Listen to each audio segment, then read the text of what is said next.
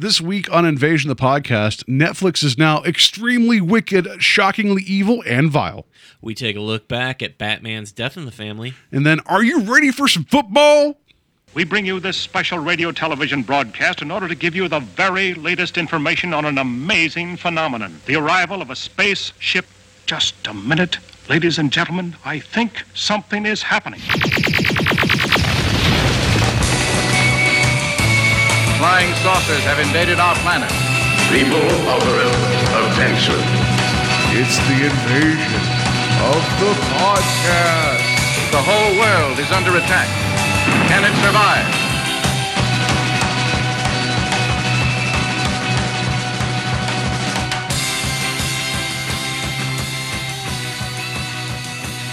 And welcome to Invasion of the Podcast, where we try to take over the world. Who knows? We take over stuff. Invasion of the Podcast, where we try to take over the world one listener at a time. I am Paul, and to my left is Steve. This weekend, I took over Paul's living room, so...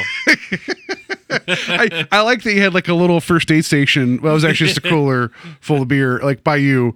So yeah, it was. When Kathy left, I was like, I'm just gonna move the beer right over by me. Yeah, and every so often I heard clunk, clunk, and I was like, it was like someone opening a car trunk in here. I don't know, like. No, it was great. Like little inside baseball here.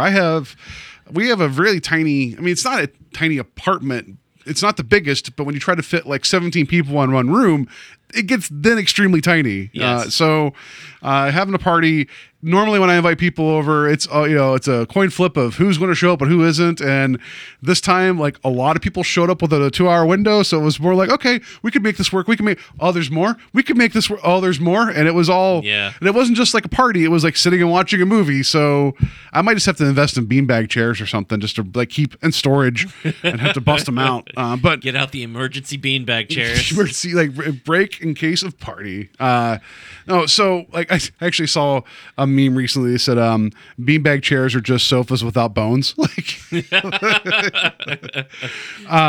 that's fair. But yeah, we had a party at our place.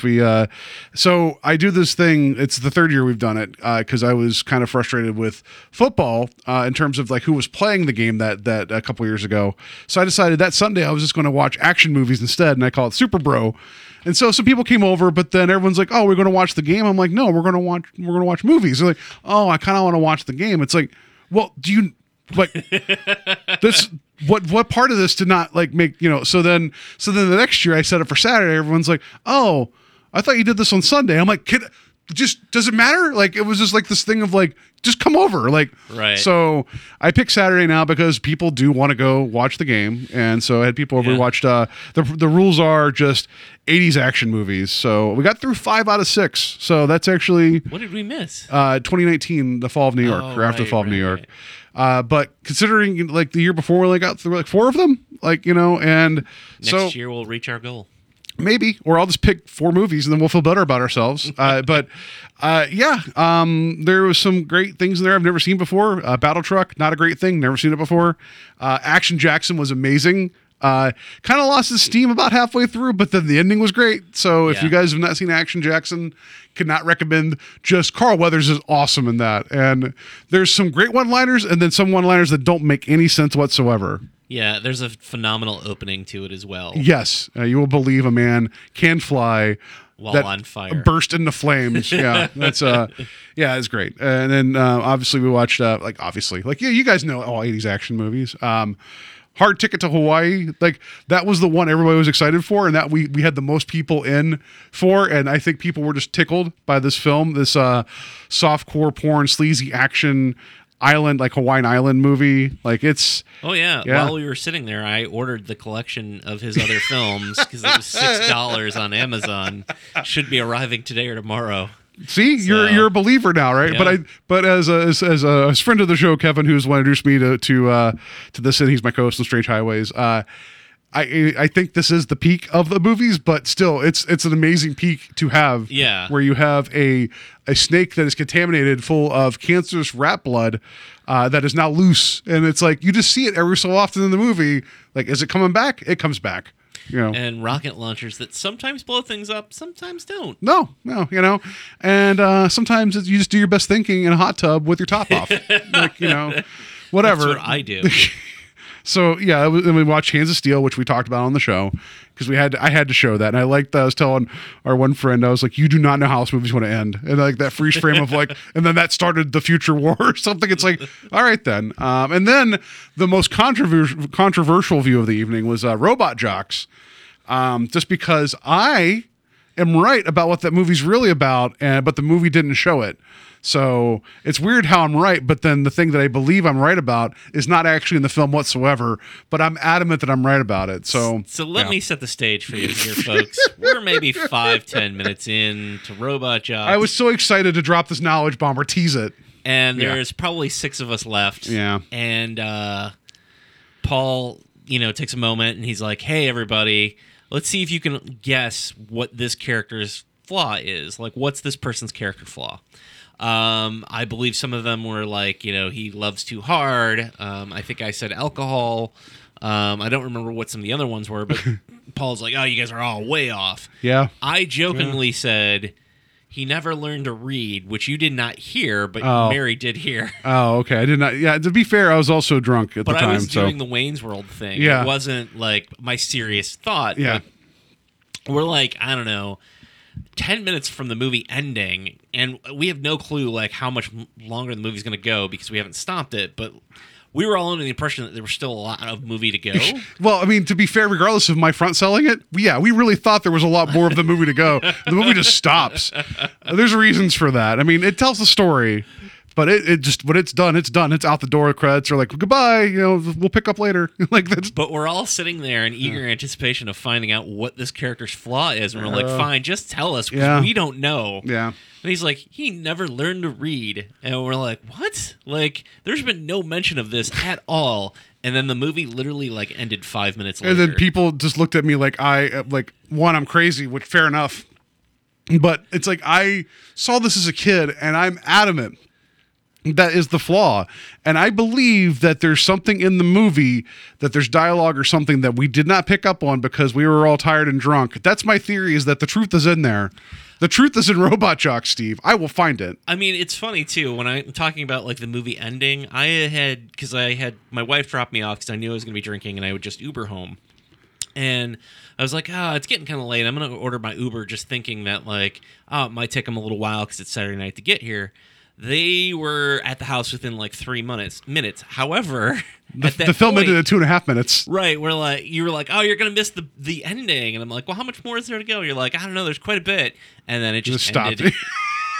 So clearly, I was right about everything. No, I struggle. Like, this is going to be normally whenever I am absolutely right about something. This sounds like Sex Panther. 60% of the time, it works every time. Whenever I'm like that adamant, I am usually like right. Like, my brain's locked in. I'm right. Yeah. This was such an overreach on my part, and now I will never be able to live this down. Like, I feel like everyone's going to be like, "Oh yeah, is it like that guy that can't read in Robot Jocks?" Be like, "Yep, that's exactly what it is." But I'm going to watch that movie again, sober and awake. And I'm going to, and if I have to present doctored audio where the guy says, "I can't read," I will do that. I will slap it together and make my own cut of the film to prove that I'm right. I was just going to say, too, because if there's any, of our listeners out there who are big fans of Robot Jocks, if there is a subplot about him not being able to read, please tell us about it on our Facebook. Yeah, I mean, maybe we should we should do a game sometime where we take a bunch of movies and then we come up with character flaws for the characters in the movie that they never mentioned. like we talked about previously, like with The Shining, where it's like the character has a secret that only they know about. Right. Like that would be, and it just informs the rest of the film. I like it. So yeah, that was a long day of having fun, and then drinking and I don't know, gallivanting about, whatever. And then yesterday was Super Bowl. Oh, yeah, by the way, we're recording this early. It's going to come out later. You just deal with it, like everybody. Just deal with it. Just deal with it like that guy overcame his ability not to read in Robot Jocks. You're going to deal with it. Super Bowl happened. I went to a buddy's house. We watched it. I've only seen 2 football games this season in its entirety. One was the first week of the Browns, where they went to overtime and tied the Steelers, and then the Super Bowl. Like, I've seen bits and pieces here and there through the season, because normally football's on Sundays. I'm busy. And to sit down and watch an entire game is like 3.5 hours, and it's like, I could be playing video games or something, or watching knockoff films or whatever it was I was doing. So this is like the only other game I sit down and watch in its entirety. And I love football. But it's still just defeating. And this is part of the reason why I started Super Bowl to begin with. The Patriots just make me not want to watch football. So I'm like, I'd rather just watch anything other than. So I think that's why I was like, action movies. That's a good idea.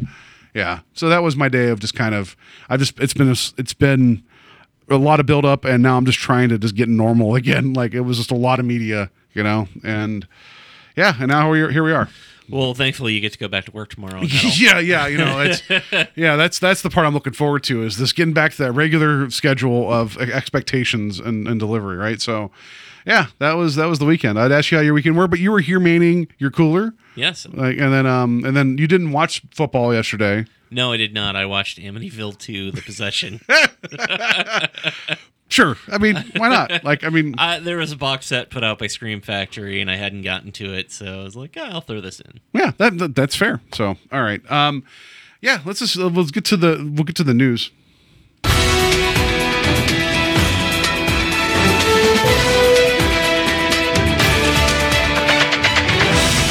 Good news, everyone! The news is, in the future, if you want to operate a robot mech, you do not have to read. That's the news. Okay, I have to put that to bed. But so one thing I did do on Sunday morning, and this actually ties into our first bit of news, is that I ended up finishing up the Ted Bundy, whatever it was called, the documentary that was on Netflix, the Conversation with the Killer, the Ted Bundy tapes. It was 4 episodes on Netflix, about an hour each. The last one was like hour 20, whatever. Since I have a problem right now committing to anything, that felt like the appropriate amount of time for me to be able to watch like a full thing. Yeah. So I'd watched the first episode, I think, the day before, and I watched the other 3 Sunday morning. I am a sucker for well done, crime documentaries or true crime documentaries. I don't like that there's this thing now where people are just like chomping at the bit for the next one, because that then means that inadvertently you're hoping for more bad things to exist in the world to have somebody tell you their story, So it's like, I could enjoy like a really well done story, especially there's things in this Ted Bundy thing I did not know about that obviously the name, that this guy killed a bunch of women and it's terrible and horrible. I remember, do you remember the night he was executed? Like, that was a big deal. That was a big, I had no memory of it. And then watching the documentary, I was kind of like blown away. I just remember the big thing. Well, who was it? The Reverend guy, whatever, went in to get was it Jerry Falwell or someone like that? That was Jerry getting Falwell? Yeah, Falwell it was one of those, or Dobson, Lou Dobbs, whatever.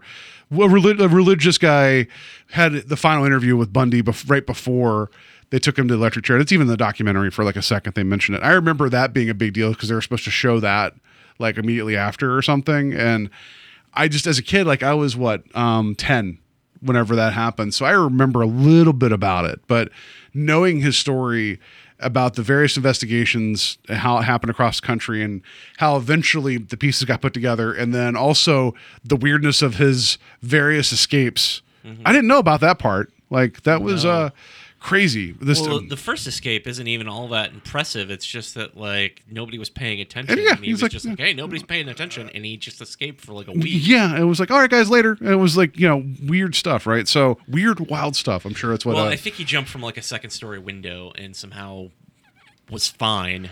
Well, because he even said that he was practicing strengthening his legs for the drop. He actually planned this out in advance. So it's an interesting documentary.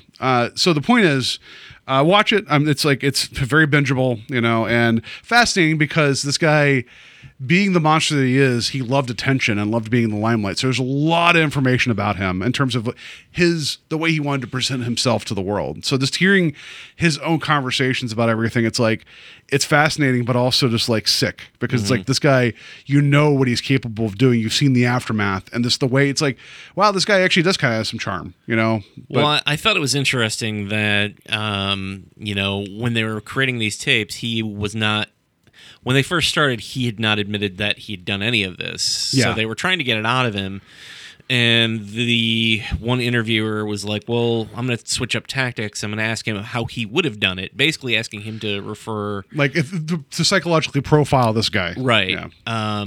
Which comes into play later because they then used him, I believe it was the FBI who Yeah, to used help him build like profiles for other killers. Yeah. That was crazy too, right? Like, so the director of the documentary actually ended up making a film, like an actual like theatrical film that is coming out soon. Extremely Wicked, Shockingly Evil, and sorry, Extremely Wicked, Shockingly Evil and Vile, which is a direct quote from the one judge in the sentencing portion of the case. Zac Efron's playing Ted Bundy. The trailer's a trip. Like to seeing after watching the documentary and to seeing I'm not saying he does like a Pitch Perfect, Ted Bundy, but Zac Efron has charm. And so that comes through, and then just knowing that what the character is supposed to be capable of, and just seeing Zac Efron, it's going to be an interesting film. So Netflix actually is getting the rights to it. This said something about like possibly spending $9 million on the rights. So I don't know if this is going to release theatrically, but it's almost one of those things where it's like they knew they had a big hit in terms of like viewership for the documentary. It would just make sense for them to spend $9 million, which is a drop in the bucket of what they usually spend on like programming, to get this movie and then have it out there. Like, it seems like in that sense, it's kind of a win-win, but it's surprising. Like all of a sudden, like, oh, the documentary's out. By the way, now you guys get to watch the movie with Zac Efron. It's like, it's interesting timing, and I just shouldn't surprise me anymore, but I don't know. It just seems that the release of the documentary along with this movie about to come out, obviously the people behind both knew what they were doing, but the timing of it is it's almost like it had this been shown like 2 years from now, there may not be the same buzz around it.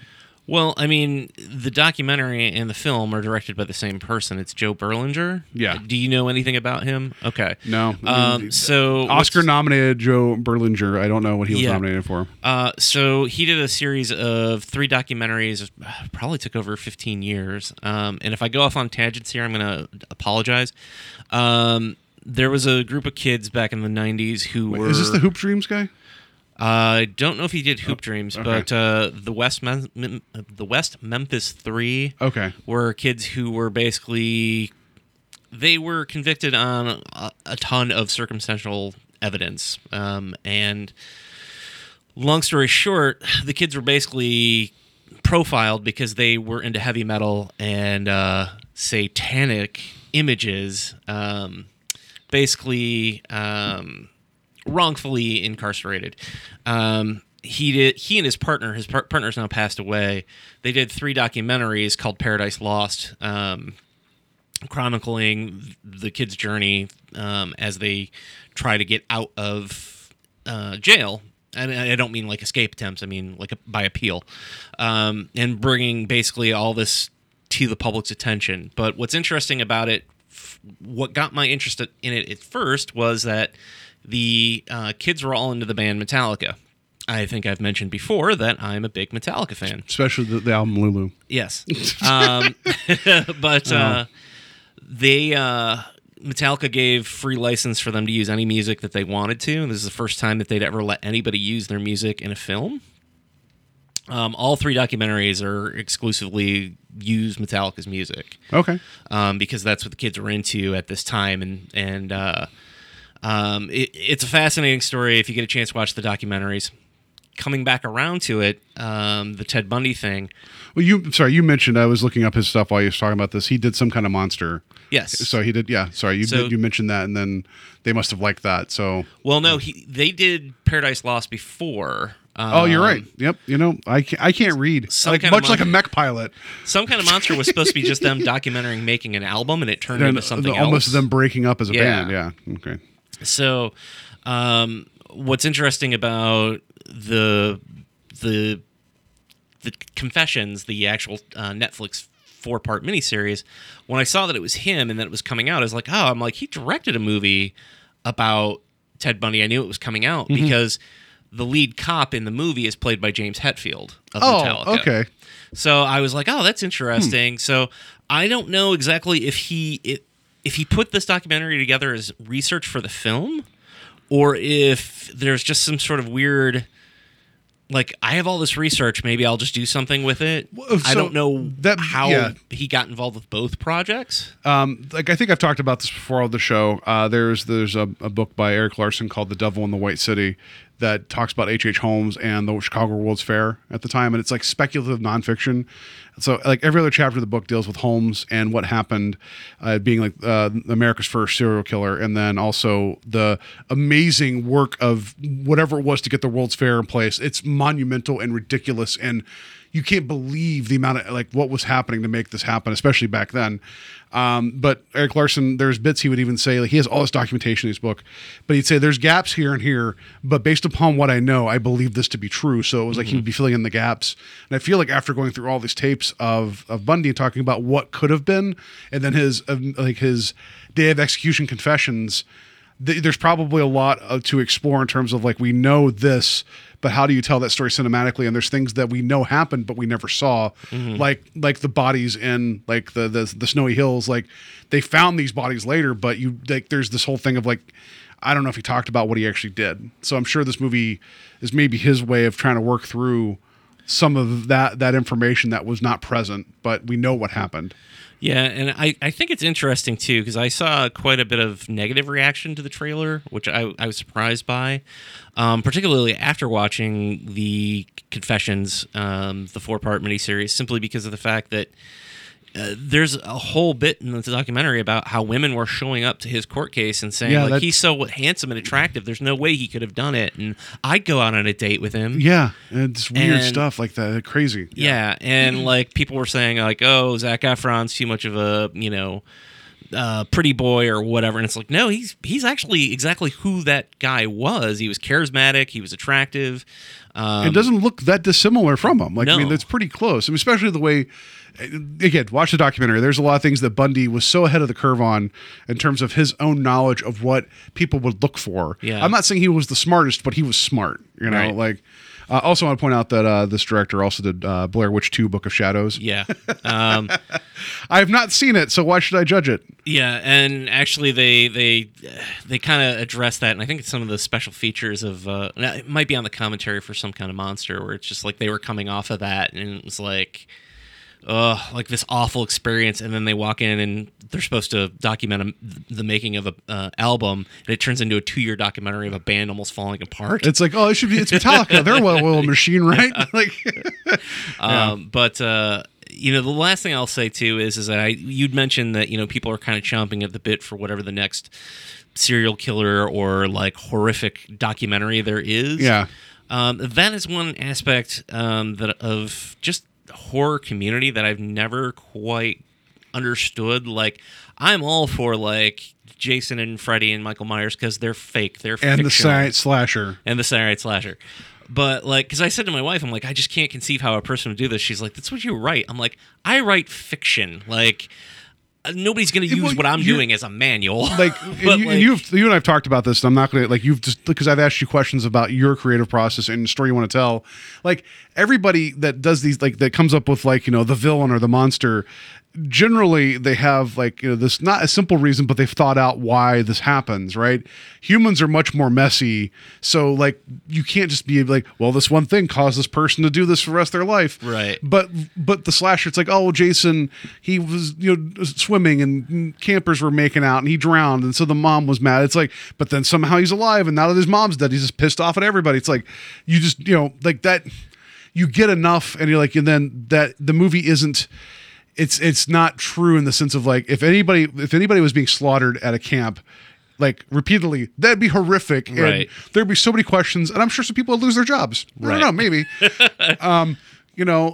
But you're right. There's something different there. The point, yeah. I mean, I can't, like, I see people sharing, memes with like Jeffrey Dahmer or Ted Bundy or Manson, and I'm always like uncomfortable with that side of horror fandom, and this really isn't the place to address it, but I don't know, I've never quite understood. Like, I get the being sucked in by a documentary, totally get that, because the the weekend that I watched the Ted Bundy tapes, I think it was the first weekend it was out, I was like, oh, I'm going to watch an episode, and then I was like, oh, 4 hours are gone. Yeah, that's what happens to me usually is like I just fall down the hole and just keep going. Making a Murderer, the first season, I watched that all on a Saturday because I got into it, and I was like, I can't stop now. This is too fascinating. So, like, I understand that part of it, but I don't understand the essence of like, hey, I'm going to wear him on a T-shirt. Like, no, like you don't celebrate because it's like, oh, even though like he's been gone, it's like you know that if he knew how much people would be talking about him, that would be like the greatest thing, you know. So it's like you don't want to celebrate that. You don't want,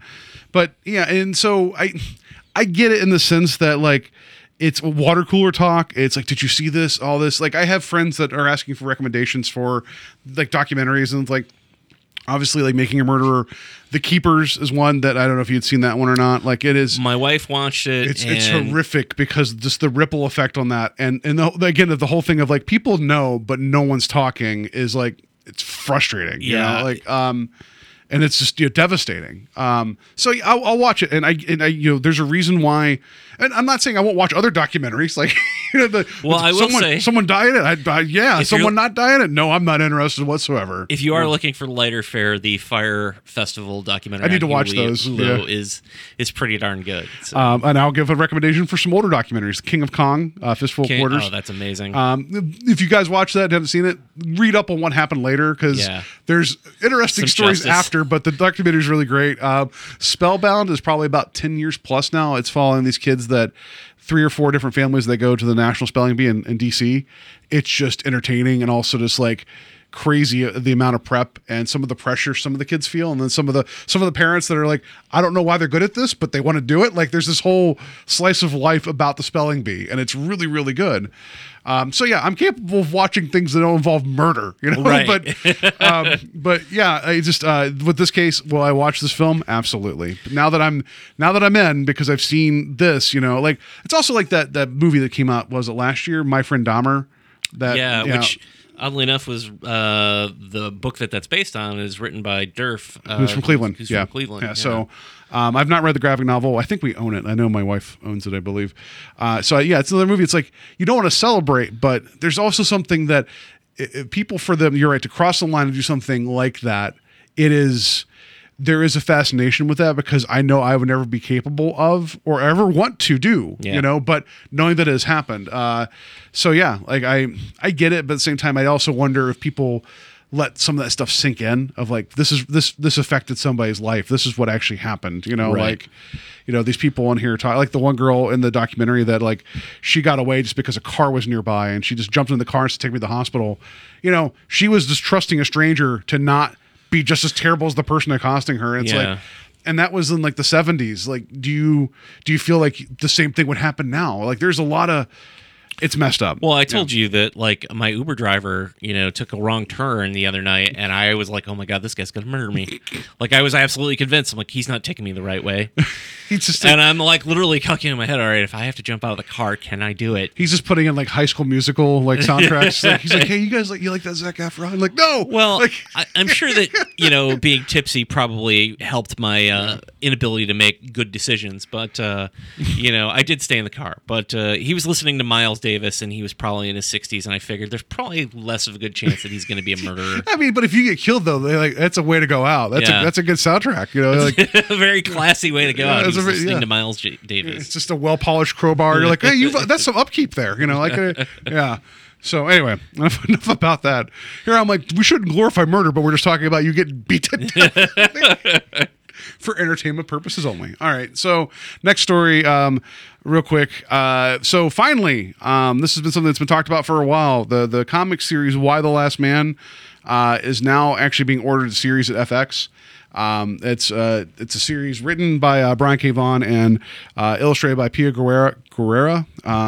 It is the story of Yorick Brown. He is a kind of a screw up. He's also a magician, like an escape artist. He has a pet monkey named Ampersand that likes throwing poop. It's a capuchin monkey or something like, right? I don't know. Isn't that a detail of all monkeys, though? Like he's the Ross Geller of this world, with the monkey. I mean, with the exception of the band The Monkees. Although Mickey Dolenz was known for throwing some poop around. So what happens? Something happens where suddenly all all the men of every species suddenly just dies. Like it's not just humans, but like males of other things just die suddenly, like this horrific event. But York is like the one that lives, and the story then becomes he was on a phone call to his girlfriend who was in Australia at the time, and he was in New York, and their phone call cuts off midway as this is happening, and he makes it his goal to try to get to Australia to find his girlfriend, and his whole thing is this whole adventure of him trying to hide his identity, his gender, because men are gone, and what does that mean to a world now that there's no men? And it's a really cool series. It's funnier than it has any right being. It's like pointed because like they use the different like states almost as like different looks of what would happen. Like in New York, it was kind of gruesome, almost like Walking Dead with like dead bodies everywhere. Like San Francisco, they got that shit cleaned up real quick, and it's like you wouldn't even know. And it's like they kind of moved on, like and there's parts of the Midwest where women are now like wandering like on horseback, like Amazon tribes, like type of thing. It's like, and here's York. Just an idiot, like he's well-meaning, but he's an idiot at times, so it's entertaining. It's a really fun read. Great series. That's interesting because I honestly, it's one of those series that I have not read, and it's one that's been recommended to me numerous times. If you'd like, I have the entire series directly to your right. I have all of the books, so if you'd like to read them, and also Brian K. Vaughan's from Cleveland, so another Cleveland connection there. It's a real great series, and this feels like there had been talk for a while of this becoming a movie with Shia LaBeouf. Glad that didn't happen. Nothing against him. Then it started talking about becoming a TV series, and I feel like this kind of long form storytelling and letting this kind of his journey exist makes more sense for a series. So I'm excited. Like FX has been like making some interesting moves with their series. Some of the Marvel stuff, they just announced Legion's ending with season 3. You wonder if that's because of the merger, if maybe like the direction of that series isn't what Disney has in mind for the X series. But FX has been putting out some interesting like superhero fare and comic book fare. So I don't even know if it's so much the fact that it may be at Disney's hand, but I do wonder if it's like companies are going, well, they're going to be starting their own streaming service. They're going to be competition soon. I'm not going to bother putting out, more of what could technically be their IP. Yeah, that's fair. I kind of feel like that might have been the Netflix thing, but I could be wrong. Yeah. So I don't know much about the people involved other than Vaughn's going to executive produce, which I'm glad that he has a hand in it. However, he also is kind of overseeing Under the Dome on CBS, and that was just a shit show. Like that was not good, and I don't know if it was his. Maybe he was. I don't know what capacity he had to steer the story, but you take a novel that was a very contained, no pun intended, idea and try to stretch it out for multiple seasons. That probably wasn't the right call. Is that the one where your boss shows up and he's undercover? Yeah, he's under the dome, like undercover under the dome, and also like I've never watched Under the Dome. I had no. So the joke in the Simpsons movie where they put a dome on the city. Yeah. That's pretty much like it's not a physical. It's like this thing just shows up one day, and then these people are trapped in this small town. It's an interesting book. Much like a lot of Stephen King stuff, amazing first half, and then it gets weird in the second half. I still liked it, but it gets weird. And the series just wasn't good. And then Brian K. Vaughan also was brought in to be like a story manager for Lost towards the second half of the series, and he oversaw some really cool things that happened there. So there's potential for this being. I heard awesome. That's the one show that had a finale that everyone loved. Yeah, right. That's exactly. You're 100% correct. When I have nothing of value to add, I just say something shitty. So I'm just a fan of Brian K. Vaughan's work. Like he did the one graphic novel, The Pride of Baghdad, involving the lions in Iran. It's really cool. It's like you just have to read it. It's like if animals could talk to each other, but then dealing with them not knowing about what was going on with like the Gulf War. Mm-hmm. Or was it Iraq? Anyway, I'm getting my geography wrong. I can't read and I don't know geography. His series Ex Machina was amazing with the world's first superpowered mayor. I love that book so much. And that's by artist Tony Harris, who did Starman, and that's another one that's been recommended to me like numerous times. I also have all of that too as well. And I have, and Saga is ongoing, his current series, and I have a lot of those. I've not read a bunch of them because his work's so good that I just want to like absorb it like all at once, and I keep meaning to do it. I just don't, but I love his work. I love Brian K. Vaughan's to revisit Saga because everyone loves Saga, and I bought the first trade, and it just for whatever reason didn't gets better. With me. Like I liked it, but it gets better. I like. But I was just like, wow, man! Like I hate that when like everyone tells you something's amazing, and then you read it and you're like, why isn't this connecting with me? Like, why is this not the thing that I'm in love with? Yeah, like so, everyone else. So I'm going to say, why not The Last Man? You should check it out. It's a good series. So I'm excited. And if this brings more people to reading his actual work, or again, this might be one of those things where they might go off from like do like a Walking Dead thing where like they're going to hit some of the beats but still tell their own story. I would be excited for that, because I don't need the same story, but give me good characters and good progression. And if you give me a different explanation for why all the men died, I'd be kind of okay with that, because it was kind of like, you're like, Vague. oh, well, no, they tell you what happens. Oh. And there's literally a point in the book where they're like, yeah, not like, basically they admit to like, yeah, not as that wasn't as exciting as you thought it was it? Like they directly comment on like, yeah, it's kind of underwhelming. Like, so whatever. Anyway, excited for that. I'm sure we'll talk about it more when it comes, and then I forget to watch it, and then I'll bemoan it. But read Why the Last Man, right? So last story here, today as of this recording, which is February 4th, it would have been George Romero's birthday. It still is his birthday, Yeah. but he just passed away 2 years now. Yeah. So He would have been what? He was born in 1940. This is where I try to do math fast. 79? yeah, that sounds about right. I was going to be like, he was 99 years old, and it's like, that's not right. No. Like, no. So Yeah. and his glasses would have been 75.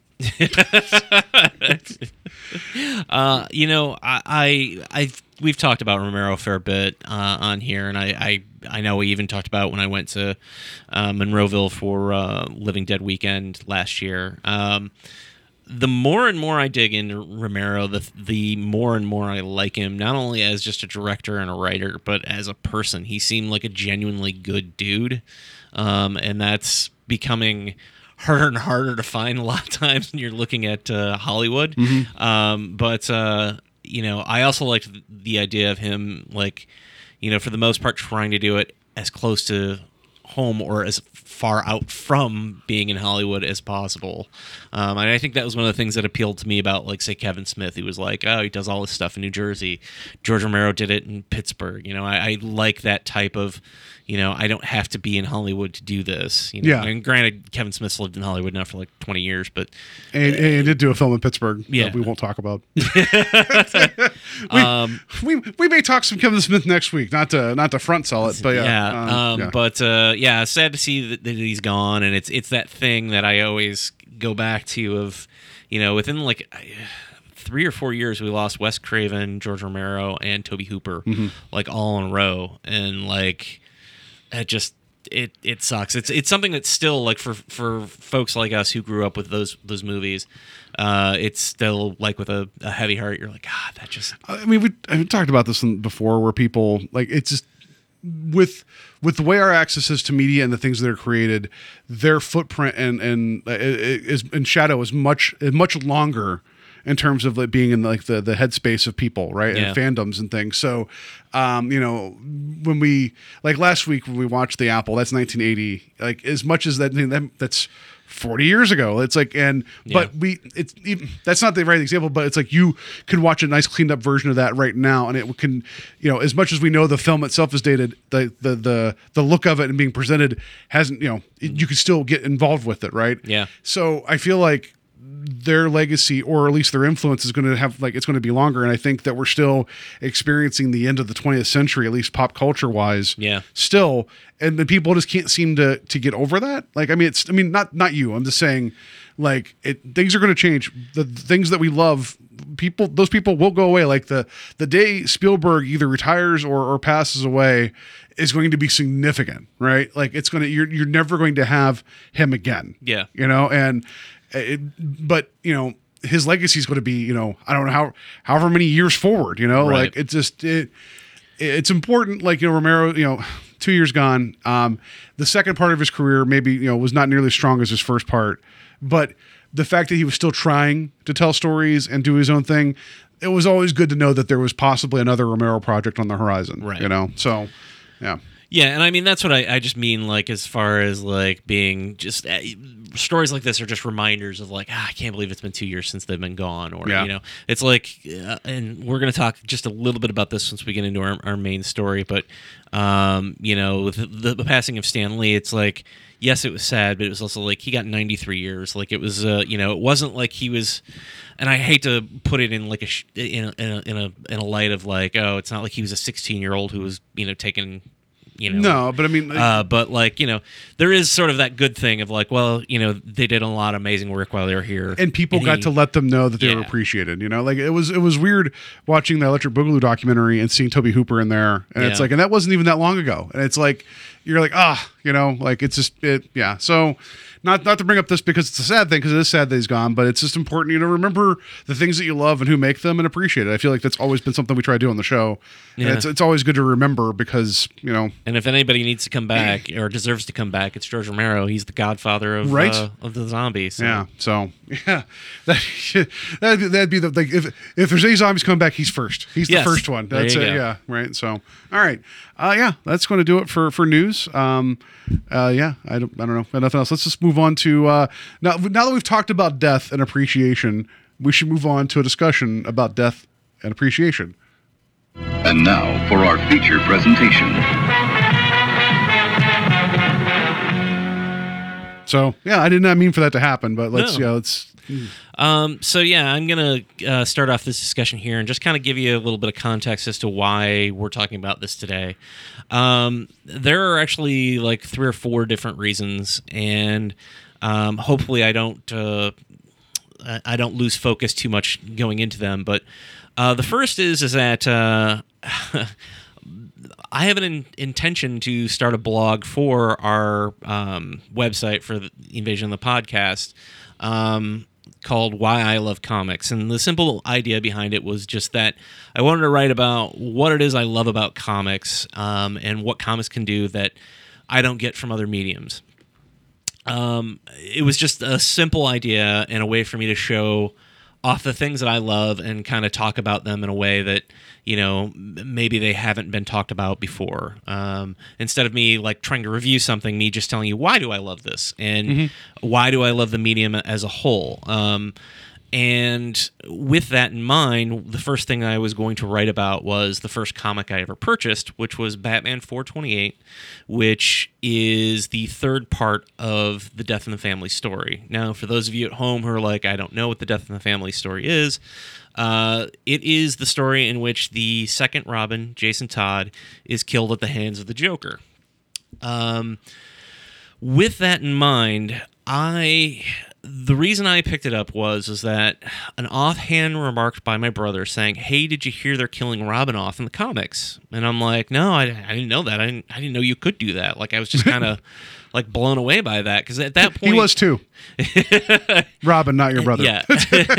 At that point, I hadn't started reading comic books yet. I had one other comic that I'd owned previously, which was a Star Wars comic, but it wasn't the thing that kickstarted my love of comic books.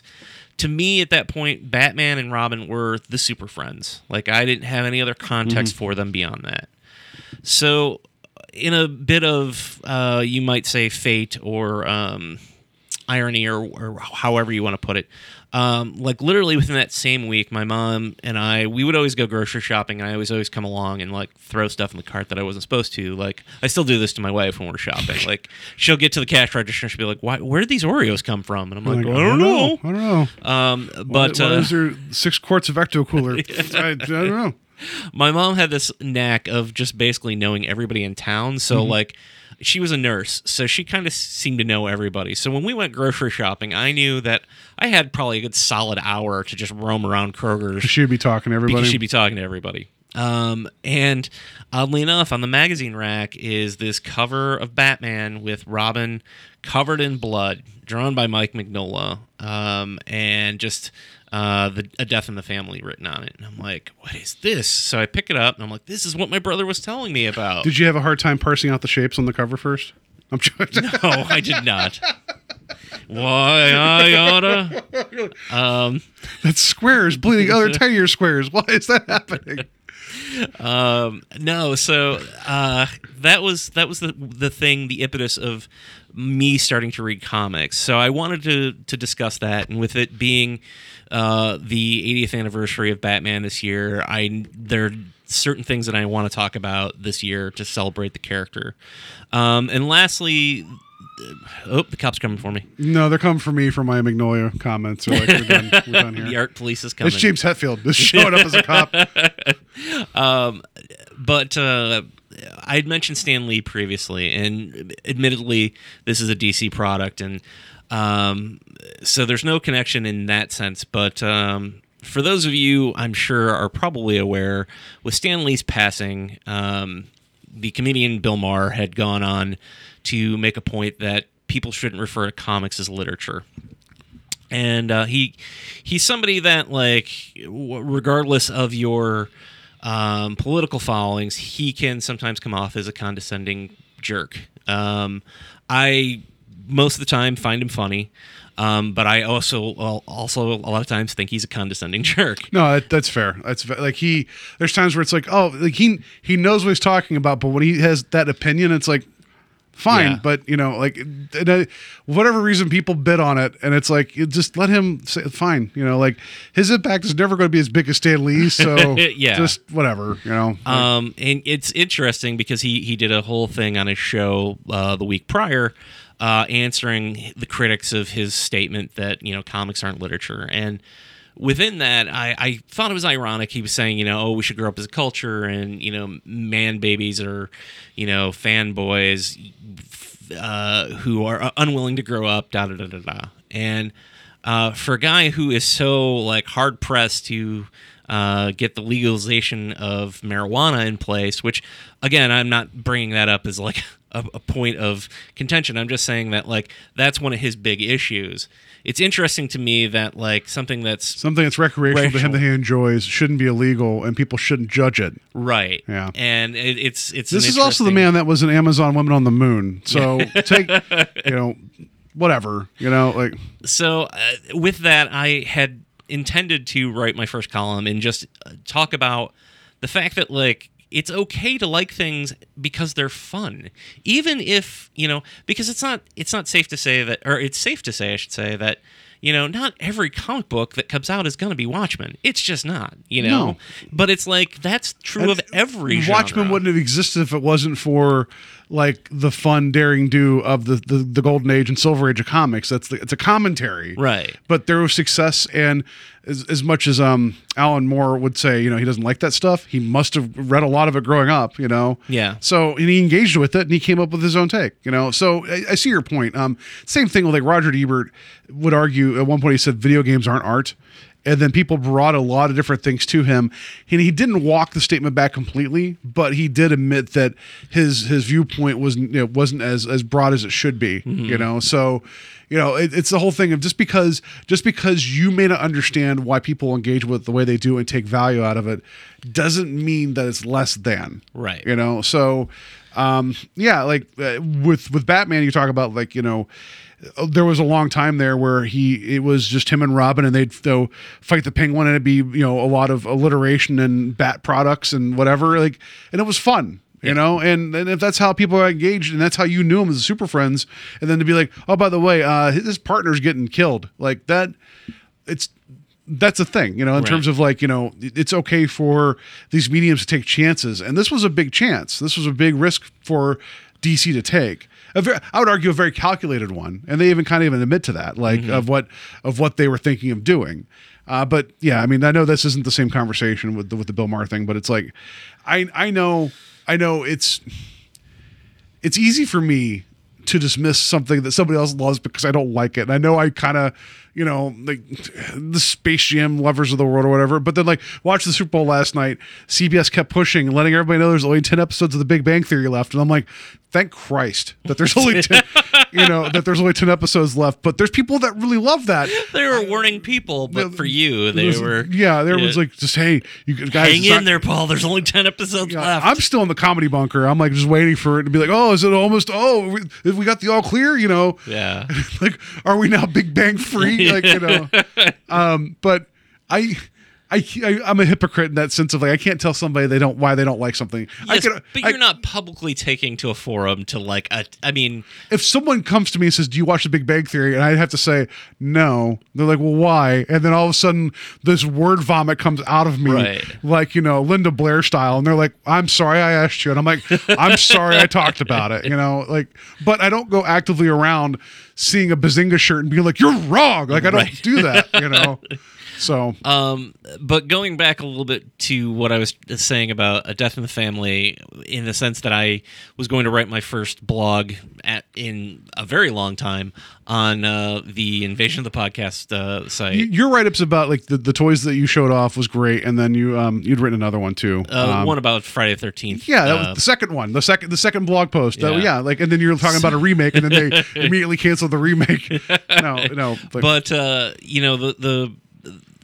that I just want to table that and just say yes, I will hopefully be writing that soon, because I even if it's not a monthly thing, I want to put out what it is that I love about comics. And your writing is much better than mine. I just ham fist my way through talking about like movies, so please. I certainly would not. I lean so heavy on gifts that I make that it's because of my illiteracy problems I've talked about earlier in the episode. Yeah, well, to be fair though, that people would say that about comics. So yeah, ooh, so got pictures in it. Yeah, but yeah, I wanted to go back to just what it was about that first issue, me reading that first issue, what it was that grabbed me, because the big story here obviously is the call-in. So yeah, we should set that up a little bit. So let me go back for just a second. With that, I had no knowledge of that when I read it. I just heard Robin's dying. Yeah. I had no idea of anything else around it. So now we can go into that. Sorry. Yeah. So whenever they talked about the series when it was being announced, this event, and this was in '88, if I remember right. They actually left it up to the readers. They published the third issue, I think it was, with the cliffhanger. So the cliffhanger is in the second issue. The third issue is where he dies. Yeah. So, well, spoiler. No. So second. So they when the second issue was published, there was like a notice in there saying, "Hey, call this number if you want Robin to live. Call this number if you want Robin to die." And then they would tally. It was like a 3 or 4 day window that they had. Hey, kids, don't forget to ask your parents for permission, because it was 50 cents a call. Yeah. What happened was DC knew that they had the ability to do this in terms of like getting the printing out on time, and also the technology at that point of being able, we can get kind of almost a live reaction to this. And they said that they were wanting to put out a choice for a while, but they wanted to make it significant. It wouldn't be like a matter, like they said the example in here, I was reading, like there's a little postscript to this book that you let me borrow. It was like, what color should Firestorm's boots be? They're like, we're not going to do that, but giving a character that had already existed in terms of being written for 5 years previous to this. And they already kind of knew that some people were okay with Jason Todd and some people didn't like him at all. A lot of people didn't like him. Yeah, so they're like, here, you guys get to make a decision. For a medium that you always, which comics, the long form storytelling, kind of based off of like movie serials and the pulp books where it's always like what happens next month? It's like there's this consistency, but it's always in the hands of the creative team presenting it to you. This is the first time, at least in what I can think about, where a company is like, you, the reader, get to decide what happens, other than spending your dollar to support a book or not, of directly what happens to a character involved. And picking the character of Jason Todd, which you could speak more to than I can, being one that was already conflicted in terms of the fan base, that is a really interesting experiment. You know? And honestly, the call totals, it was only a difference of like 100 or 2 people. It was a very small margin, considering, so that they killed him off. So, I think that was so this is not the same thing, but for the longest time, Madden Football would do a thing where they'd like vote people onto the cover of Madden. This is like, I forget, a few years ago, where they did this big bracket of like one star from each team of the NFL, and they'd have people call in and vote. And it just became this thing where the people, like there was a running back he wasn't a running back. He was a back of some sort for the Cleveland Browns, Peyton Hillis. He was a running back, but not football talk. But he kept winning. Like Cleveland people kept calling him like, Peyton Hillis is going to get this. So it got down to to the final 2, and it was like Peyton Hillis and like this other NFL superstar. I forget who it was. And it was like, and Peyton Hillis won on a landslide. So Madden's like, well, I guess we're putting this Cleveland Browns player on the cover of Madden. And they did. Peyton Hillis was the cover of Madden, and then suddenly that was never an option again of the voting, because people are like, okay, and so the power's there. Maybe you don't if you put the choice out there, you have to accept the results. So this is not the same thing, but it was interesting. I can say that the next thing that I can think of that they would do similar to this was when DC and Marvel in 1996 would go on to have their first big crossover of all their characters. You could, I don't remember if it was a mail-in or if it was like I think it was a mail-in. You would vote for who would win in a fight, Wolverine or Lobo, Captain America or Batman, Superman or the Hulk, Wonder Woman or Storm, and Spider-Man and Superboy. Superboy, really? Spider-Man's really okay. Yeah, because he was also going through the whole Clone Saga at that time, and I think that they were. Yeah, they're like if Superboy kills him, we can just get out of this, right, guys? We're good, right? Yeah. But it would be another 8 years before they would do something similar to that. I mean, for all the gimmicks that comics went through after this period, foil covers, multiple printings, alternative color covers, like the 5 issues that were all like the X-Men. What was it, 96? The 5 issues that were all X-Men 1 that made the one cover. Right. That I had to have all of them. Superman's death would follow 3 years later or 4 years later. Yeah, the bagged copy that the moment you open it loses all value. Right. So you had to get 2 of them. And now that bagged copy with, even if it was unopened, is worth like $1. So, but this at the time was a very new thing, if you will.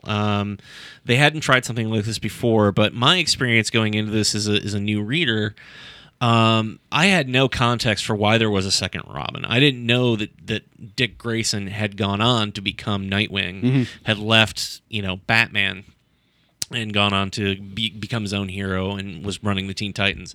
I didn't know that, Jason Todd was not liked by fans because he talked back to Batman a lot of the times, and a lot of times didn't obey his directions. Yeah. The actual start of this story, which, by the way, I think this thing buries the lead about what was really going on at the beginning of this.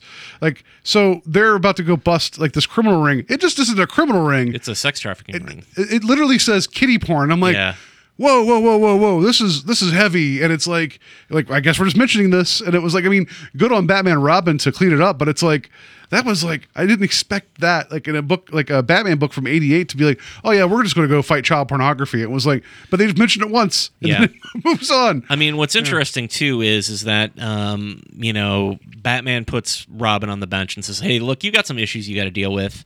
You're too dangerous out there, or you're going to get yourself hurt basically, and I will not have that on my hands.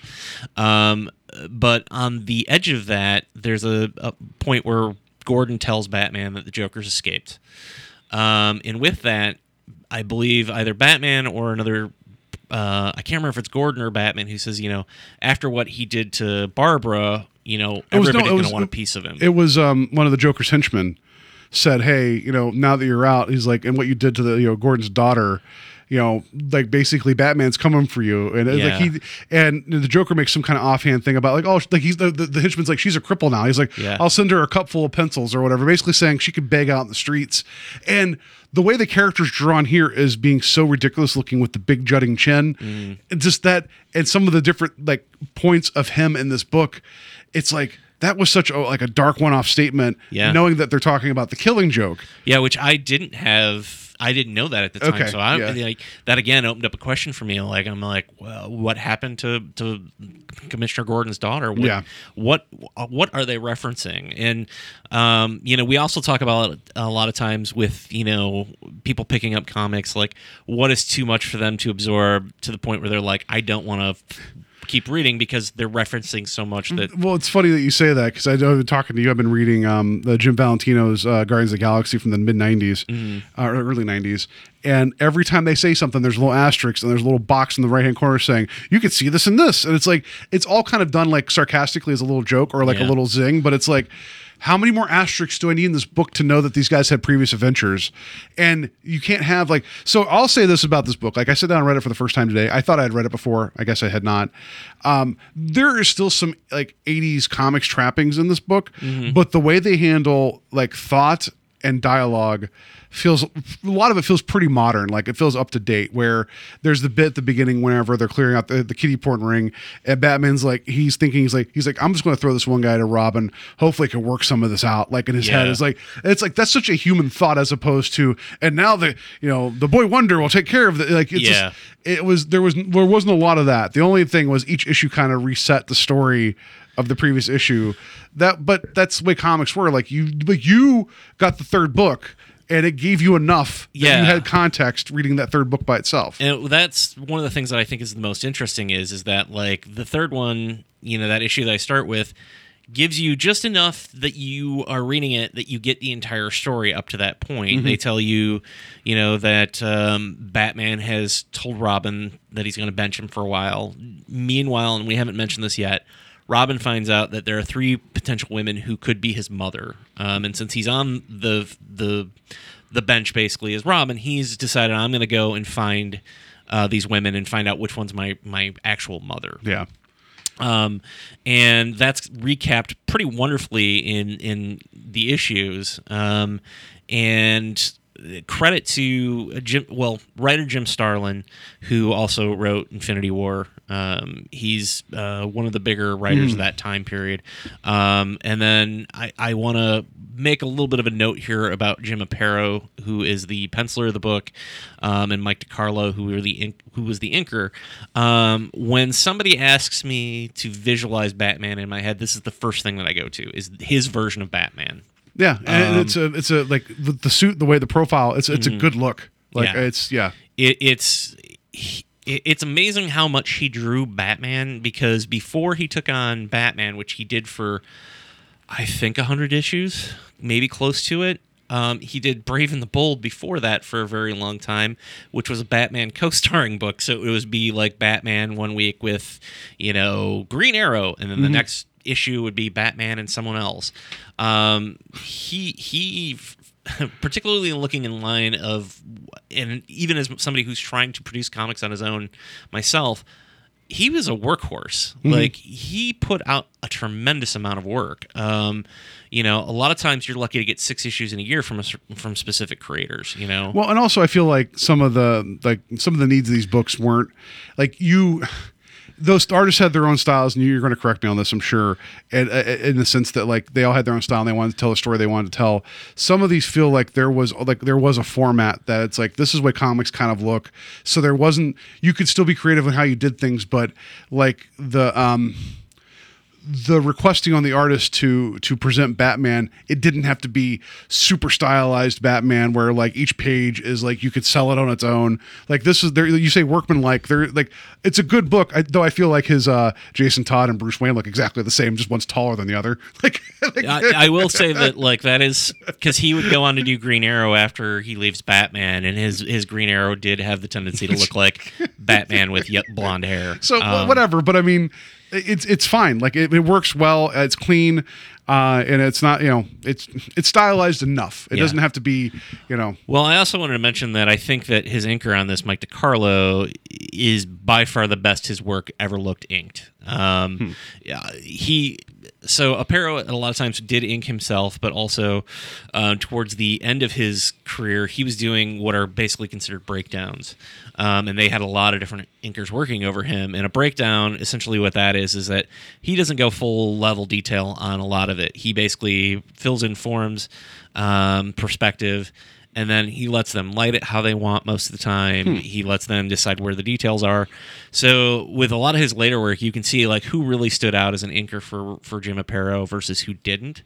And I think that like he drew one of the more iconic Batmans in my opinion. And that's actually something that I was going to write about at some point is that Batman's one of the few characters that I think can be drawn by very many different artists and have his own iconic look no matter what the period is, and that can be Batman.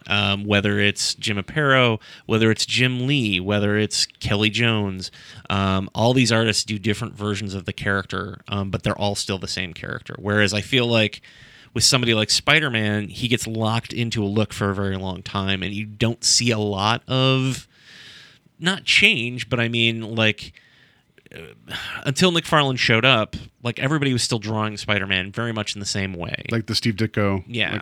type of thing. You know, with the exception of, like, Mike Zeck, I think, did, but that was the black costume at the time. So Yeah. there's a little leeway there as well. But So what did you think of his take on the Joker? I did not like the look of this Joker. I'm sorry if that takes you aback. I'm sorry. I just feel like you were just like, what? It's like, I'm taking the headphones off and walking away. everybody people. else, I mean, I get that, like, he's supposed to be more outrageous, but it's like there's something about it. It's like it was cartoony with the way he was presented versus everybody else, and it's like so some of it I couldn't take him seriously. So whenever you get the turn of what he was doing, like when he offhandedly mentions that Barbara Gordon's a cripple and he's going to give her a pencil or a cup full of pencils, and then when he gets to the point of like where Robin not listening to Batman again, like goes in to try to save his who he believes is his mother, which actually was his mother, but she sold him out. Spoiler. Yeah.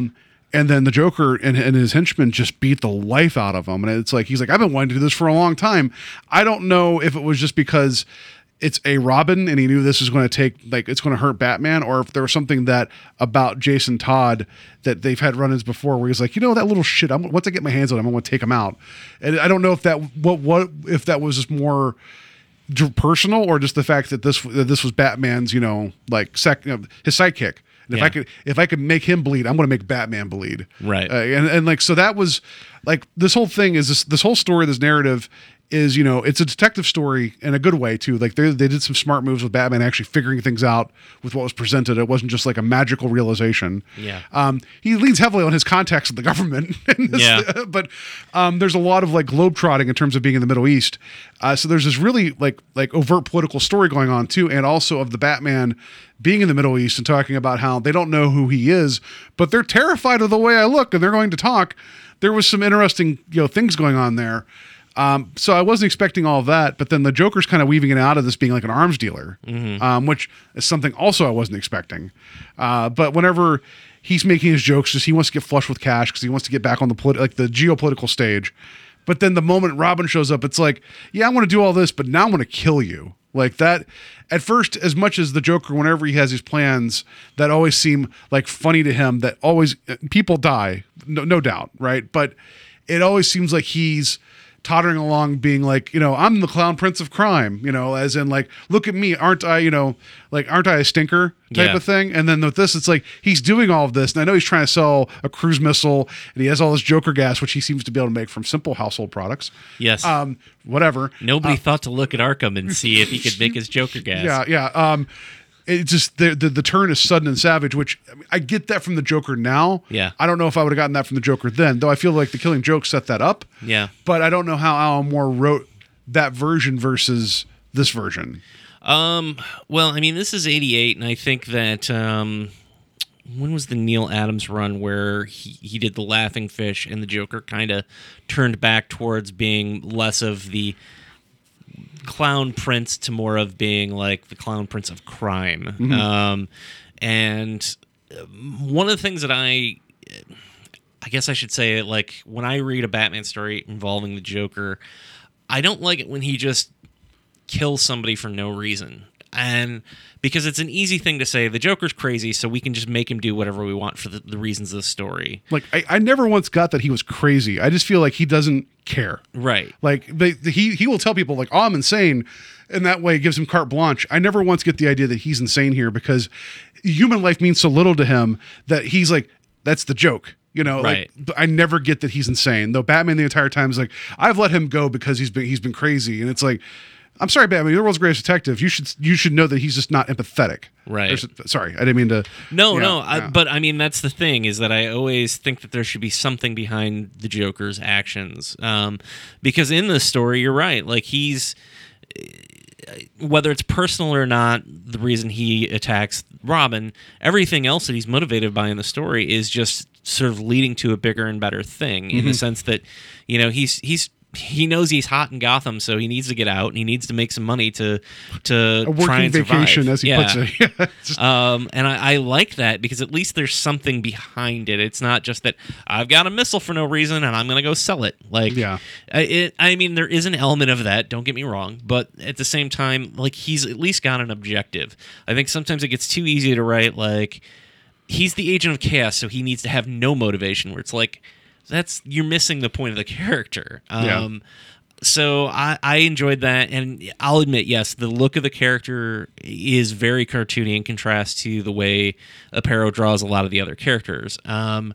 But for me, that's always just been his look, so I accepted it more. Yeah, I mean that's fair. It's just it's like I mean maybe it's on me that he was like, you know, hey, you guys don't even know what's coming. Like in this, I mean, and obviously I knew what was going to happen, but but it's almost like maybe it's on me for not being 100% a fan of how it turns, but it had to turn that way.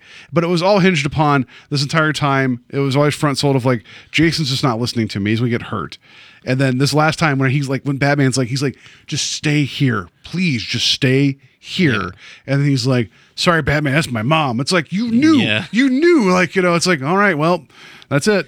All right. And, you know, what's interesting about that decision is Batman knows immediately that he's not so much made the wrong decision because he goes on to save many lives by doing it, but he knows full well that, like, Jason didn't listen to him. Yeah. Like, he's well aware that is what has happened.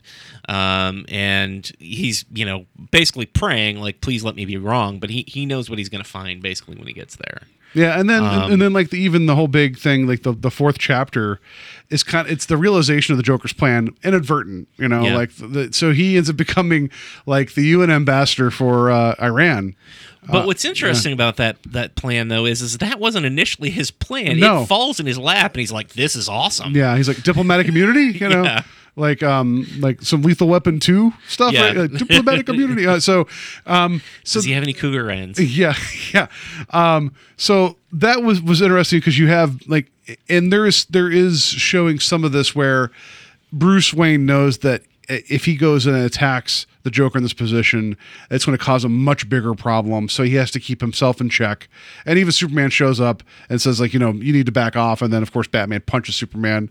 And like, and that's something else because that happens at the end of the issue. That like, I at that point, Superman and Batman were best buddies. So you show me a panel of Batman just decking Superman, and I love Superman's comment. He's like, you know, had I not rolled with that punch, you'd have crippled yourself. Yeah. Like, he's like, you'd have hit me with so much force that you literally just would have shattered everything in your body. But like Batman being so just pissed at everything, and that you're going to hit like, you know, the worst thing to hit, right? You know, but you're going to do it because you're Batman. You're the goddamn Batman, right? but there's a bit where he has like his outfit on a bed, and he's like thinking about like, you know, like what he should do about like who should be there to respond. Is it Bruce Wayne or Batman? And then the next scene, his clothes are lying on the bed, and you know he's taking the bat suit. Like, yeah, that was cool. Like I dug that. You know, when you get to like the Joker's plan for the UN, which that whatever, like just sure, you're a bunch of important people there. Guess it's time to break out the gas. Yeah, like that. You know, that seemed kind of like kind of a flat ending versus like what happened previous to that. But you know, I love the conversation that Batman has with the Joker before the night before, mm-hmm. and he just shows up and he's like, I just want to make sure that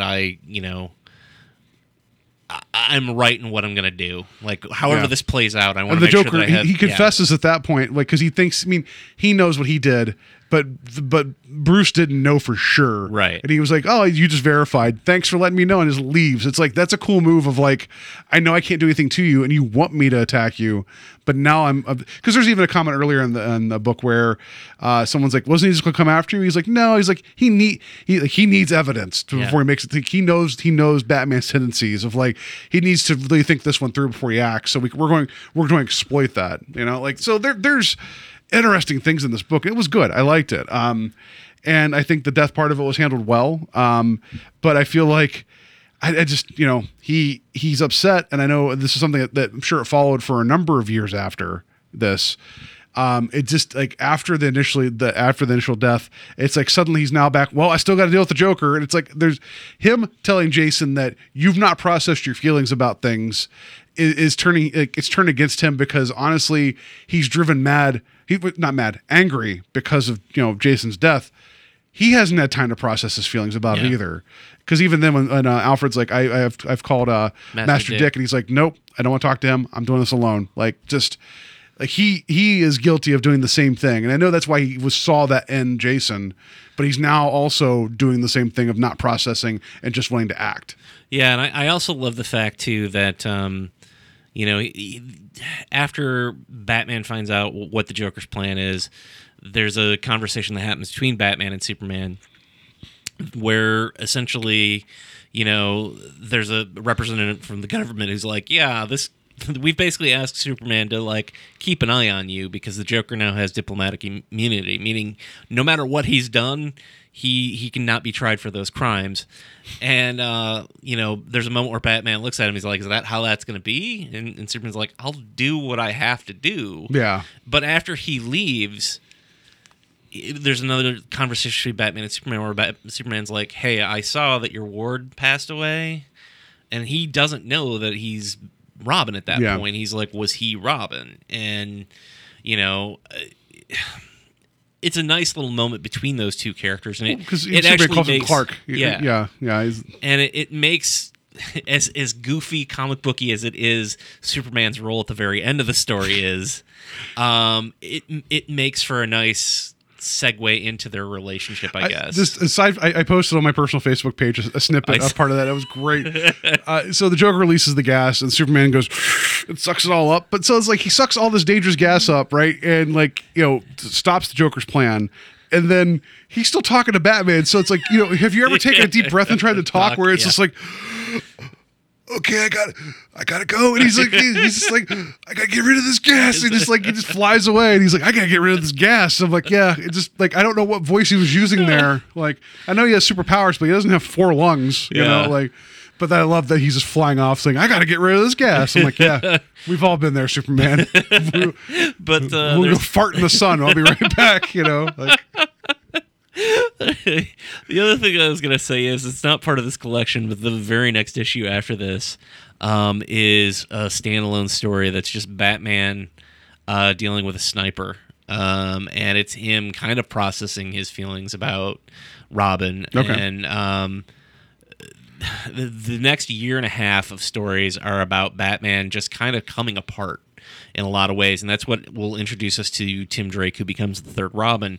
He notices that Batman's suddenly like taking a complete loss of measure or of care for himself and becoming more reckless.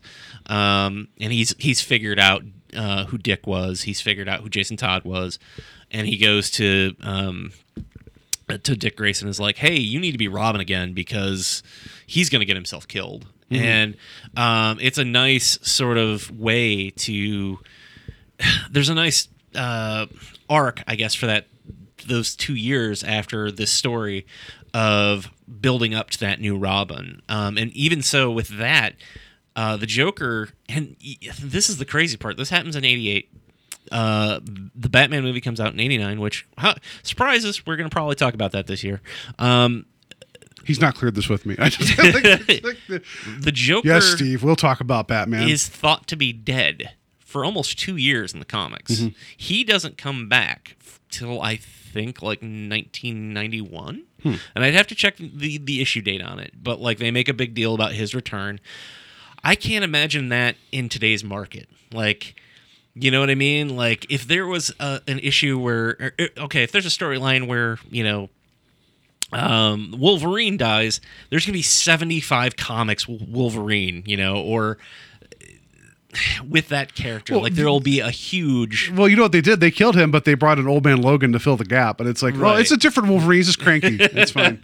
It's fine. So I just it's astonishing me now looking back on it to go, wow, they really thought about how this would play out in the story and where they're going to go in the next year or two. And I believe they still do this. It's what they call the conference, where all the writers get together and they plan out the year's worth of books, and how they're going to reintroduce certain characters or the stories they're going to tell. But the issue after this issue, I think it's 430 because Robin dies in 428.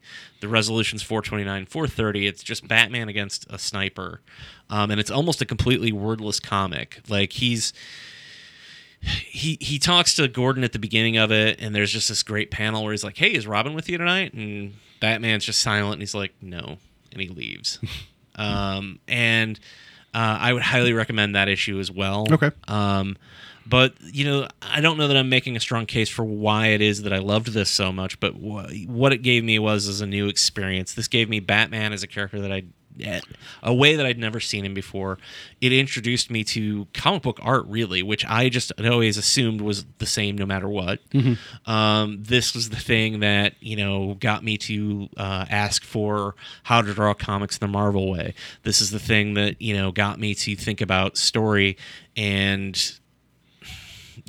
even though I watched movies and TV shows and comics and I read books, like this is the thing that really got me to think about how a story is told. Okay. And even if it's not evident in the things that I do now, this is where all that came from. And that's really one of the reasons that I love this so much. Like it's a prized possession. Now, granted, this is the trade paperback of it, which I bought, I think, like 6 months after the first comic that I picked up because I didn't have the first 2 issues. Mm-hmm. So, and back in those days, I didn't have a comic book store in Sandusky. So if I didn't make it to Kroger at the time that the comic was on the stand, I remember that panic of like if I don't go to the stands to get my books, like at the Rite Aid, like I wasn't getting them. That's not a joke. That's there was a comic. No, that's absolutely how it was for me as well. So like, I would not know what happened to Ninja Turtles next issue if I did not go and get that book.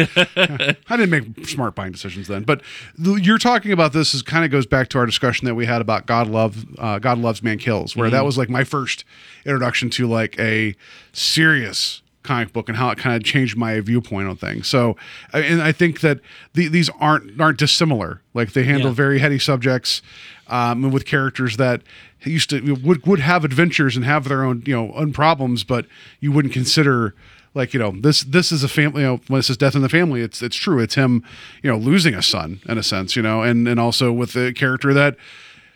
He lost his parents. I mean, I don't know if you guys know this. Batman's parents were killed when he was a young. It's never been covered ever. It's never been covered in any of the movies ever. But and like when with God Loves Man Kills, it was like you already knew the X-Men were kind of a stand-in for like society in terms of like always hating like the unknown. But then it's like it took it like to like a different area. So. No, like this. I'm like for something I thought I'd already read, and clearly I knew the story in the sense of that there was the vote and the decision, and also like because I feel like here's the thing too, and maybe this will be the button to go out on this. Like people are so adamant about decisions that are made in any medium now that they'll go on the internet and argue one way or another. Mm-hmm. And I know I made the joke about the Peyton Hillis cover. I cannot imagine a comic company right now. Like putting out something and being like, you decide, and it not just becoming this absolute firestorm.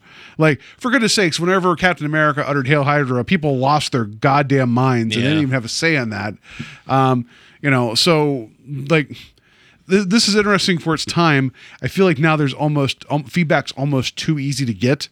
That I don't know if you'd want to hazard that like that that thing again. So. Like you ended up having Batman's sidekick be called Bodie McBoatface or something, like. So it's cool that for what it was, and that even though it was, I mean, comics are there to sell comics. We get it. It's what pays the people that make them. So obviously this was a marketing decision, and it's in a sense to create a splash and to make money. But there was thought put into it as opposed to later, whenever it's like, oh, we killed Superman.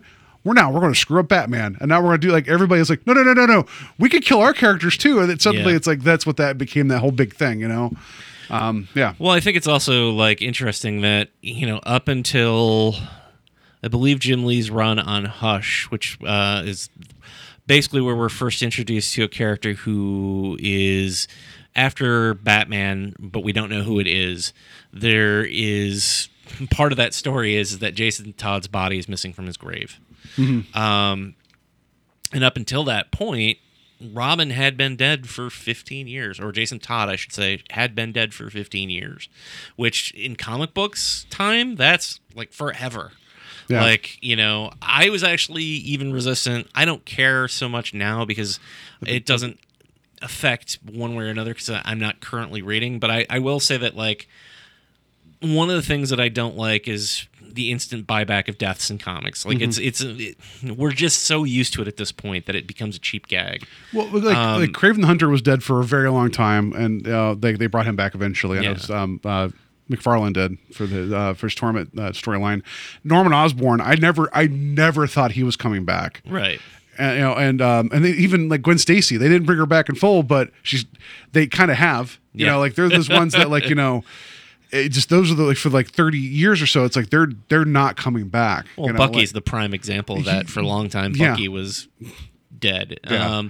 So, I mean, at the time, that was one aspect of it that I was unhappy with. Now I'm just sort of like, well, it's not what I'm reading anyway at the current time, and if somebody's enjoying it, more power to them. But for a very long time, this story was... And they still play up on it. I mean, they did an arc, and we talked about this before we started recording, called A Death of the Family, which didn't so much involve one of the characters dying, but basically... The Joker trying to kill all the Bat family together. Because, like, for someone being a loner, he has, like, 87 different people named, like Bat stuff, right? Yeah. Like, there's... Like, I was making the joke, I recently had purchased the Batman Ninja film, the anime, which I'd given to Steve.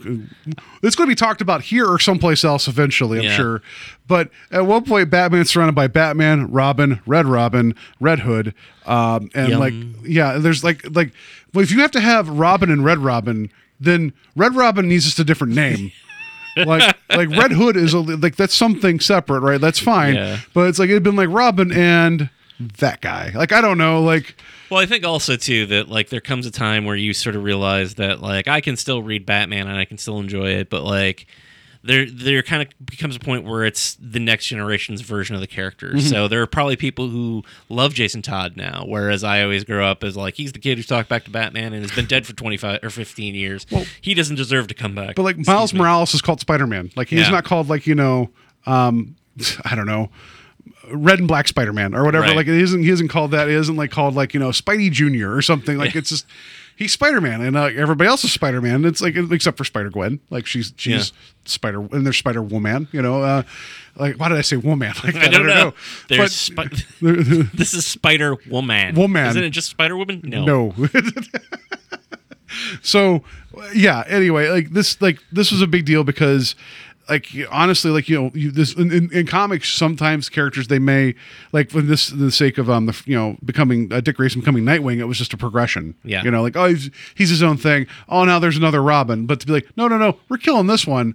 That had to, like, clearly it was a big deal. Yeah. So I think also some of it came into play the fact that Tim Drake has always been my favorite Robin as well. He's the one who replaces Jason Todd. So, like, when Jason Todd was possibly coming back, I was like, that can't happen. Was that Tim Drake the one in the animated series? Was that yes. him? Well, Okay. what's interesting about that is the animated series starts off with Dick Grayson, who later becomes Nightwing. in the series. That's right. No, you're right. Yeah. But the second Robin is Tim Drake, but he's like a combination. He's got Jason Todd's backstory, but he's Tim Drake. Okay. So it's weird. Oh, so all right, that's going to do it for our discussion about Death in the Family. I'm sure it's easily available to find. It's a big deal. It's available on Comixology. Yeah.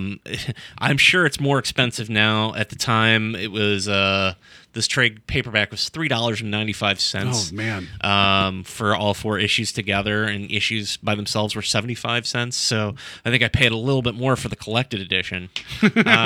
Where if you can find a collected edition under $20 anymore, you're Yeah, but I'm sure digitally you could find it. Like, I'm sure there's, so, you guys can find us on Facebook if you want to comment on this, or if there's other. Tell us what comics you've read. Like, what's your first comic? Yeah, there you go. Tell us that. That'd be great. So you can find us on Facebook, Invasion of the Podcast. You can find us on invasionofthepodcast.com. It's the blog that Steve was going to write about with this, but then did not do. I will be writing something for the blog soon. I have now challenged myself to write about New Year's Evil for our Year of Canon. I'm going to show a GIF that I've made right now for Steve to see. I'm going to show you 2 GIFs. One, this is from a dance thing going on, and like this radio station on New Year's Eve.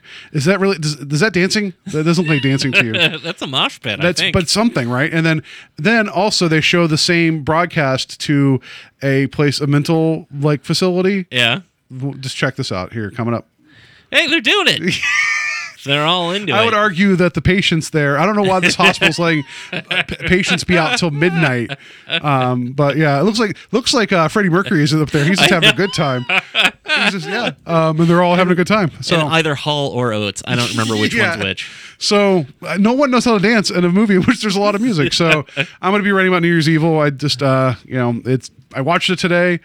It is a It's strange. percolating. Yeah, you've not seen that yet. Yes, I have not. It's Yeah. in my queue on Prime. Yeah, you should maybe watch it and then we'll talk about it. But I'm going to write All about it. It will be up soon.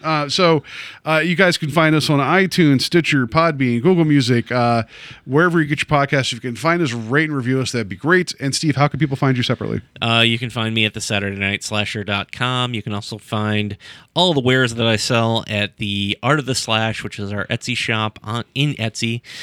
And then May 31st through June 2nd, I can be found at Retro Invasion Weekend with great guests such as Joe Bob Briggs, Diane Franklin of Amityville 2, The Possession, Courtney Gaines, lots of folks, lots of cool guests, lots of great vendors. Come check it out. It'll be in Westlake. Perfect. All right. So now that we are talking, this is after the Super Bowl. We have a game that is kind of Super Bowl related. So are you ready? Are you ready for some football? It's time to play the game. Time to play the game.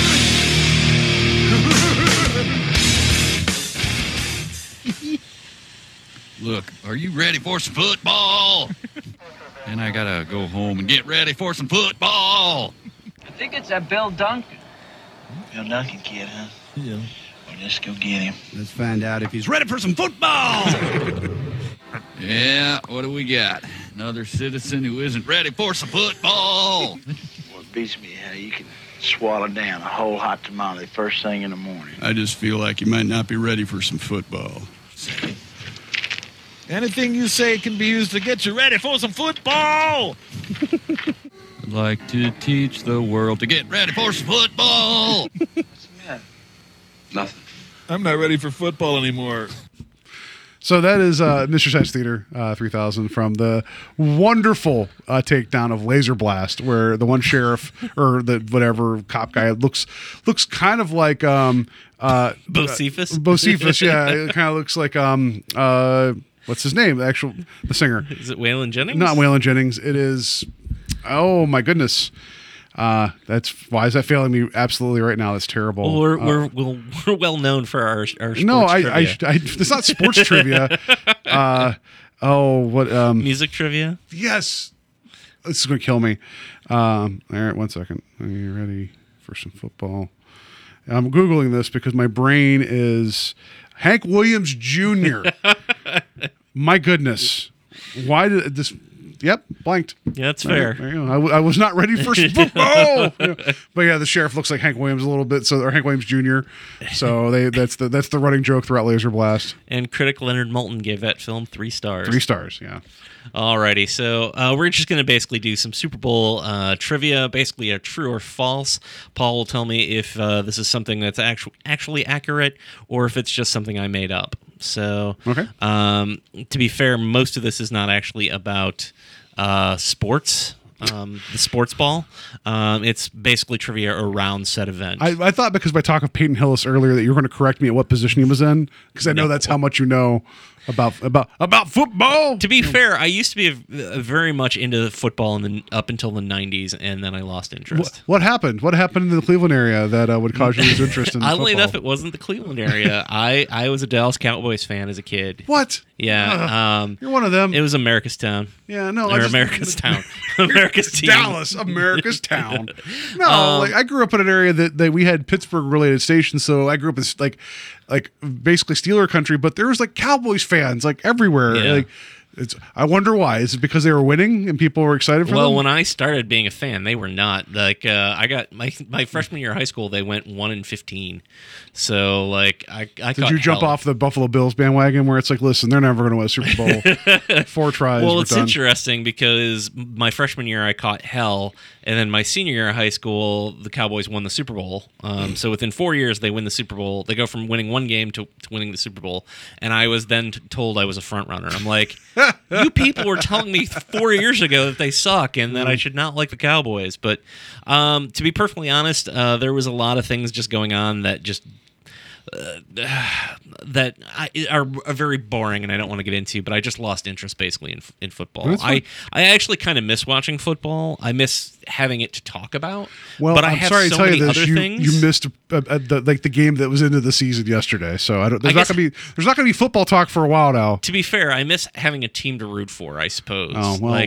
And I actually have never been to Brown Stadium, and Kathy and I have talked about going because I would like to tailgate at some point. Tailgate, like I've tailgated, like I've been to a couple games, but I've tailgated, and it is a weird situation. Like just because it's like, you know what?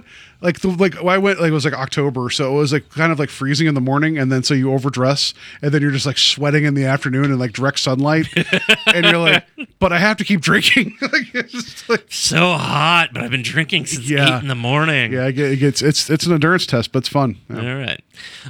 So yeah, at some point, maybe I'll get back into football. Maybe this coming year I'll be all about the Browns. Look for me in my starter jacket. Starter jacket. It'll be your Carolina Panther starter jacket. Like, yeah. All right. So, all right. Well, we're going to start off with a question about Cleveland. True or false, Paul? Cleveland is the only current NFL city that has neither hosted a Super Bowl nor seen its own team, the Browns, make an appearance in one. That's not true. Detroit's the other one. They've hosted the Super Bowl, but their team has not made it there. Well, that's what I mean. Like having both. Like, oh, okay. Yeah. So no, that's not. Cleveland's not the only city, so it's false. Okay. Next one. Sewage systems in major cities occasionally fail during Super Bowl halftimes because a large volume of people supposedly flush all their toilets simultaneously. That is true. That's actually false. That's an urban myth. I believe it to be true, though. Alrighty. Statistically, for every 500,000 chicken wings sold, at least 100 wings are potentially owl or bat. Owl or what? Sorry. I may have been drinking when I put this quiz together, so I'm sorry. Statistically, for every 500,000 chicken wings sold, at least 100 wings are potentially owl or bat. Well, bat is chicken of the cave. So I'm going to say true because I want it to be true. I totally forgot I wrote that. It's false. I know. Oh my god. Have you seen Anchorman 2? Yes. Okay. I have. Chicken of the cave, and it's like, what about cats? You mean chicken of the rail yard? Yeah. Owl wings. Yeah. I love that I'm the one who's most amused by our games. That's great. I know. Alrighty. Number 4. The amount of methane gas produced from food and beverages consumed during the Super Bowl accounts for 3% of annual percentages overall. True. I feel like there's a lot of gaseous food eaten. There is, but I just made that statistic up. It's like, I mean, I know climate change is real and global warming is real, but it's like I just want to believe like 3% of it's just farts from watching the Super Bowl. I feel like that's like, well, because that's a true thing with cows though. Like of all the methane they emit, that's actually affecting the environment as well as everything else. So yeah, I just like the idea that 3% of all methane is from people farting after the Super Bowl. I write classy stuff here, folks. In a 2014 Change.org petition to have Weird Al Yankovic headline the Super Bowl halftime show received more than 100,000 signatures. That's true. Yes, that is true. And I don't understand why that's not happening. Like, people... His approach to music would be perfect for that type of setup. Yeah, it would, actually. And the fact that, like, there's nobody that... I don't know. Do you know anybody who's excited to see Maroon 5? Like, I didn't even watch, so Like, clearly I wasn't. We were but talking about that last night. It was like the girl I was talking to, she was like, "Do they even have enough songs to do this?" Like, and then and we're having this talk about it. I'm like, "Yeah." I was like, Maroon 5 was the thing, like early on with like that album Songs About Jane that they put out like 15 years ago, and I'm like, oh, they had a couple hits, and then like they disappeared forever, and then much like Jason Todd, they show up later, reanimated, and you're like, what's going on? And it's like, like I've made the joke. I was like, man, I just, you think Matchbox 20's like that could have been us, right? Like. Yeah. Candlebox is wondering where Candlebox, they're like, listen, we had 1.5 songs out there, but we've been left far behind. So number 6, a few days before Super Bowl 20 in 1986, Bears quarterback Jim McMahon mooned a TV news helicopter that was flying over one of Chicago's practice sessions. I think that's true. Yeah, that's that something is Jimmy true. Mack would do. Yep, I just enjoyed the fact that he was mooning people. Number 7.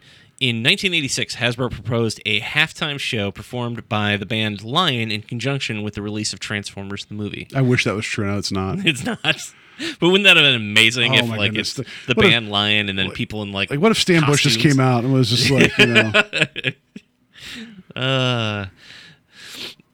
This next one here is, I believe, the very first Super Bowl.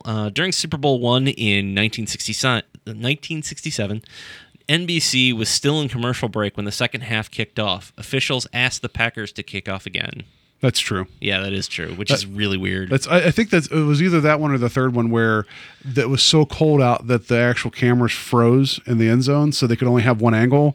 And there's a very famous shot of someone running in for a touchdown that they're all like, thank God he ran into that point of the field there, because otherwise we would not have that on camera. Oh, wow. Because it was up in Lambeau Field, because the way it worked then was like whatever team had the better, like they're the ones that hosted the game, and it was just ice. And like the cabling, like late 60s camera technology. Yeah, they're like, thank goodness they ran that play there. Otherwise, no one would have known what happened. It would have been contested throughout most of the time. Yeah. The football that didn't happen. Yeah. It doesn't surprise me. They're like, oh, could you kick that again? Like, I'm sure that players are like, you're kidding me. Right. Like, but yeah. In 2003, the trailer for Ang Lee's Hulk premiered during the halftime commercial slot. In support of the film, all attendees were given green footballs with the slogan, "You wouldn't like him when he's angry," written on the side. That sounds right. That's probably not right, but it's false. It did premiere during that, because I remember like waiting to watch it online the next day or rewatch it online again. Mm-hmm. And it was 2003, so of course it took like 8 hours for it to and it was download. like low res. Yeah. You're like, is that a Hulk poodle? I don't know. I mean, we're going to go see the movie. Yeah, that's what everybody went to see that movie for. Number 10. I mean, you didn't want to see Nick Nolte as like the magic hobo, like the absorbing man. Isn't that every movie that he's in? Yeah. Although I believe he's also in The Mandalorian. I believe him and Carl Weathers. I hope he is the Mandalorian then. No, it's like, it would be amazing. Carl Weathers needs to be the Mandalorian. Like, Yeah. just after watching Action Jackson, I believe. Yeah. Or hopefully he just fries like a Gamorrean guard and is like, How do you like your ribs? How do you like your space ribs? Coca-Cola introduced New Coke during the halftime show of Super Bowl 20 in a series of ads showing popular stars such as Arnold Schwarzenegger, Heather Thomas, and Goldie Hawn drinking the beverage. That sounds right. It's false. I made that up. But yet I believe the one about the owl and Batwings. I know. It's because I didn't read it while laughing the entire time. It sounded false because I don't think Schwarzenegger did any like American advertising. Like he always do like the weird Japanese things. Oh yeah, yeah. I don't know. I just picked him because he was gonna be him or Stallone. So, if it was Stallone, I would have believed it more, and I still would have been wrong. Yeah. In an episode of The Simpsons, which aired on January 23rd, 1992, Lisa correctly guessed that Washington would beat Buffalo in Super Bowl, whatever year that is, or whatever Super Bowl that is, because I'm not sure what I wrote down, which was played 3 days later. So I'll reread the question without that weird phrasing in there. In an episode of The Simpsons, which aired on January 23rd, 1992, Lisa correctly guessed that Washington would beat Buffalo in the Super Bowl that year, which was then played 3 days later. That seems right. That is true. Yeah. Because I know they'd also do the gag too, where they would always like something later where they would mention teams where they cover their mouth with their hand and be like, "Hey, are you guys watching the Washington Redskins?" Yeah. It was like, so that way they could always dump it in like this is a joke. Yeah.